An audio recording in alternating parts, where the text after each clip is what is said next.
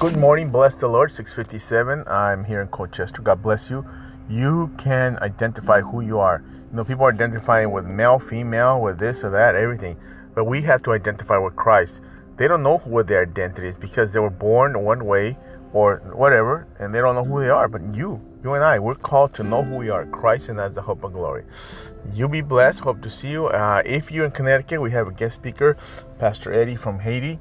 He'll be with us this weekend and a couple more days after. So if you want to meet him, he's the guy in charge of the orphans in Haiti that we take care of.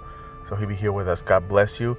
To encourage you, Proverbs 22 verse 4, true humility and fear of the Lord lead to riches, honor, and long life. True. So like I said, Pastor Eddie will be with us. Looking somebody to go with me to DR. If you're interested in, send us an application. Let us know. God is good, people. I pray for you this morning like I always do. If you listen to this message, I prayed for you. God's got you. God's got you. Praying for the baby in Texas, my sister's granddaughter. Heal her. God bless you. And those that are sick, I speak life into your spirit in Jesus' name. Amen.